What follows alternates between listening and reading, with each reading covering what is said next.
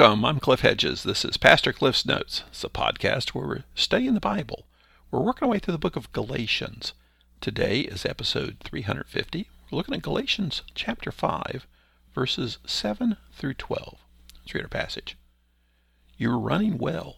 Who prevented you from being persuaded regarding the truth? This persuasion does not come from the one who calls you. A little leaven leavens the whole batch of dough. I myself am persuaded in the Lord you will not accept any other view, but whoever it is that is confusing you will pay the penalty. Now, brothers and sisters, if I still preach circumcision, why am I still persecuted? In that case, the offense of the cross has been abolished. I wish those who are disturbing you might let themselves be mutilated. Well, Paul is arguing for justification by faith.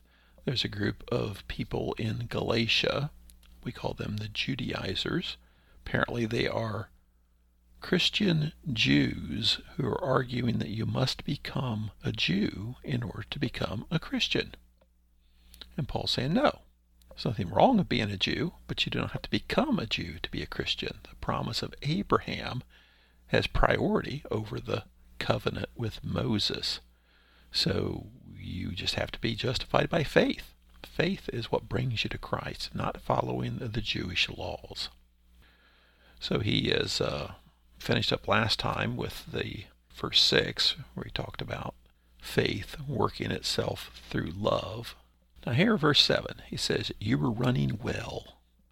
Now Paul often uses these athletic metaphors, and the Christian life is somewhat like a race. It takes effort. You go through it, and you're heading toward a goal.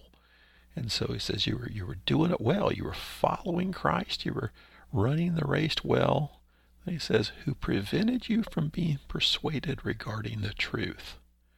Now, prevented you, that means, can trip you up. Pretty much a lot of different ways to put that. A lot of translations will say who cut you off. Because if you're running a race, you get cut off. That kind of trips you up. That prevents you from moving toward the goal. And that's the image he's painting here. You're running the race well. You're going well, following Christ. Then it's like you're running this race and somebody off the stands jumped in and pushed you off the track. What happened? You were prevented from being persuaded regarding the truth. He asks it in a form of question. Who prevented you? Now, he's not asking for names. He's making a rhetorical question, just like who bewitched you, we saw earlier, who has confounded your thinking, who messed you up. You were on the race, you got knocked off course. Who did that? Well, we know who did it. The Judaizers did it, but under the persuasion of Satan, they did it. Verse 8, this persuasion does not come from the one who calls you. Well, who's the one who calls you? When it comes to following Christ, we're called by God through the Holy Spirit. That's the call to follow Christ. And he says, well, it wasn't the call of God through the Holy Spirit who has caused you to step off course. God's calling you to follow the course. So it wasn't from God, which means, well, it's obviously not the way you should be going. He's not the one steering you off course. In verse 9, he says, a little leaven leavens the whole batch of dough. Now, leaven's basically yeast. And if you're making bread, you add yeast to it so that it will rise. And the yeast ferments and forms little air bubbles and makes the bread good. But it doesn't take much because yeast is a fungus and it grows. And so it doesn't take a lot of yeast, and it just keeps going. If you ever had friendship bread, the bread that you share, it's like having a pet. You have to groom it and feed it, and then you'd have to, when it keeps growing, you have to divide it and start giving it to your friends because it keeps growing and growing and growing. That's the way yeast works. Leaven here. So a little bit of leaven leavens the whole batch of dough. His point being that small things can have big consequences.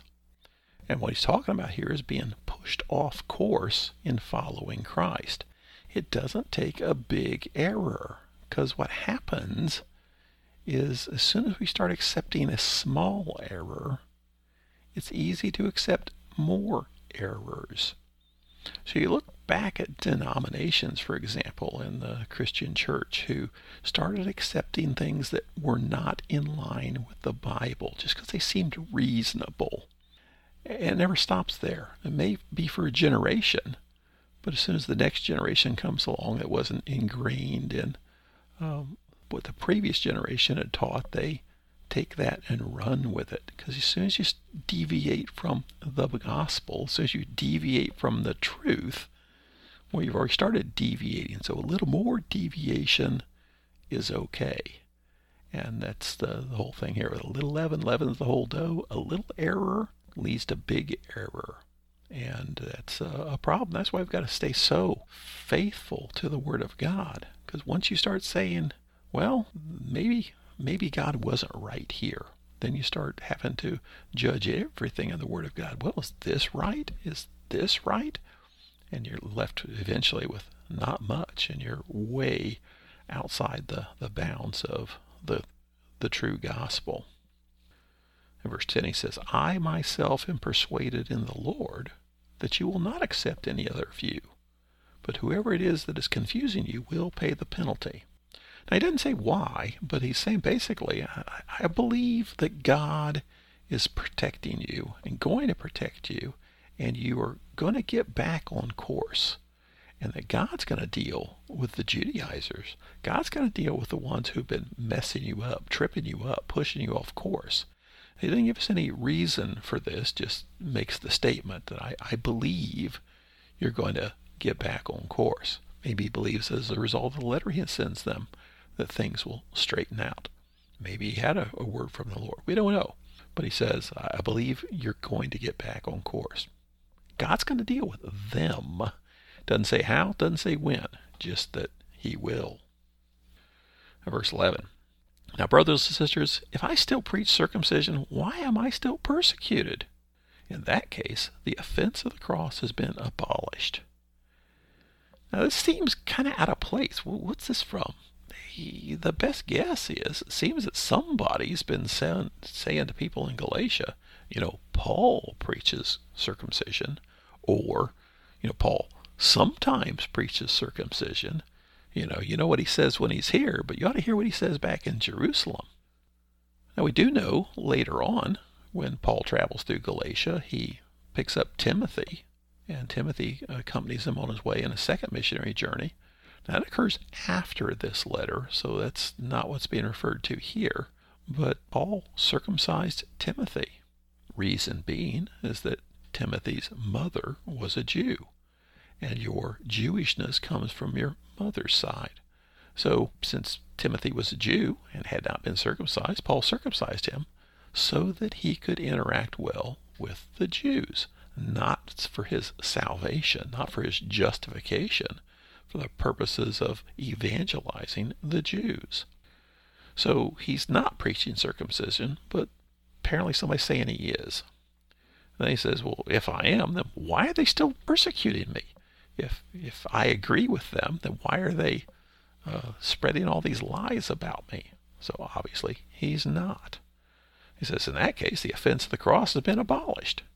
If he agrees with them, then why even have the cross? Because you've got the law. Now, the offense of the cross, referring there to in the Jewish custom, in Leviticus, it talks about being hung on a cross is a curse. Anyone who's hung on a tree or cross is under God's curse. And so the idea of the Messiah dying on a cross is offensive.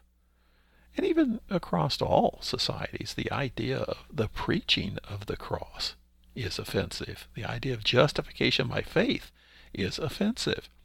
The law, that's kind of easy to understand in a natural way, is you earn your salvation based on what you do. If you do enough, then you will be saved. And that's kind of the general way people view things with God. But the cross is salvation by faith, through grace, not by works, based on nothing you have done. You can't earn it.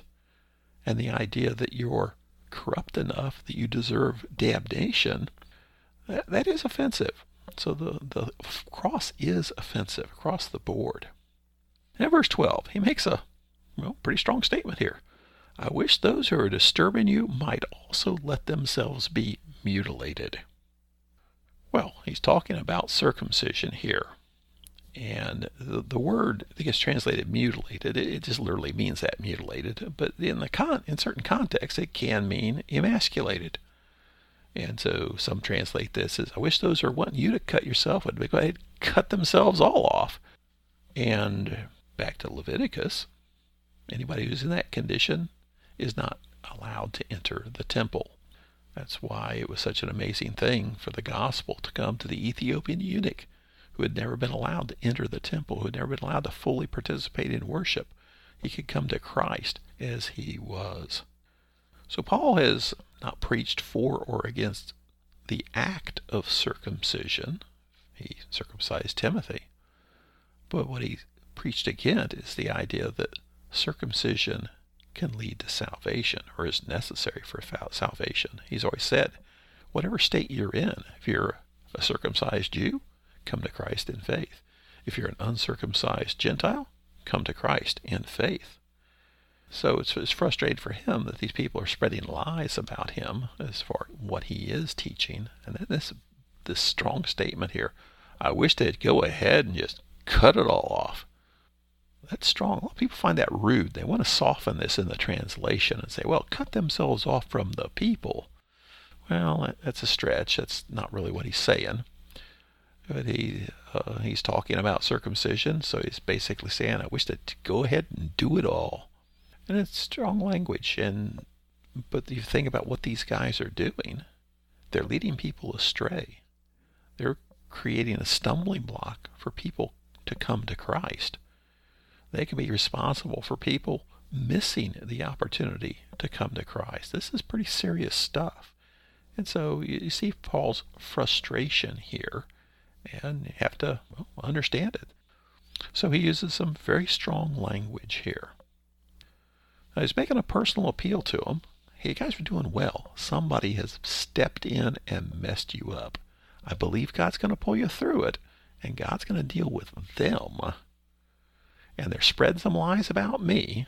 It doesn't make any sense, because if those lies are true, then why are they still persecuting me? And I wish they'd go ahead and do it to themselves.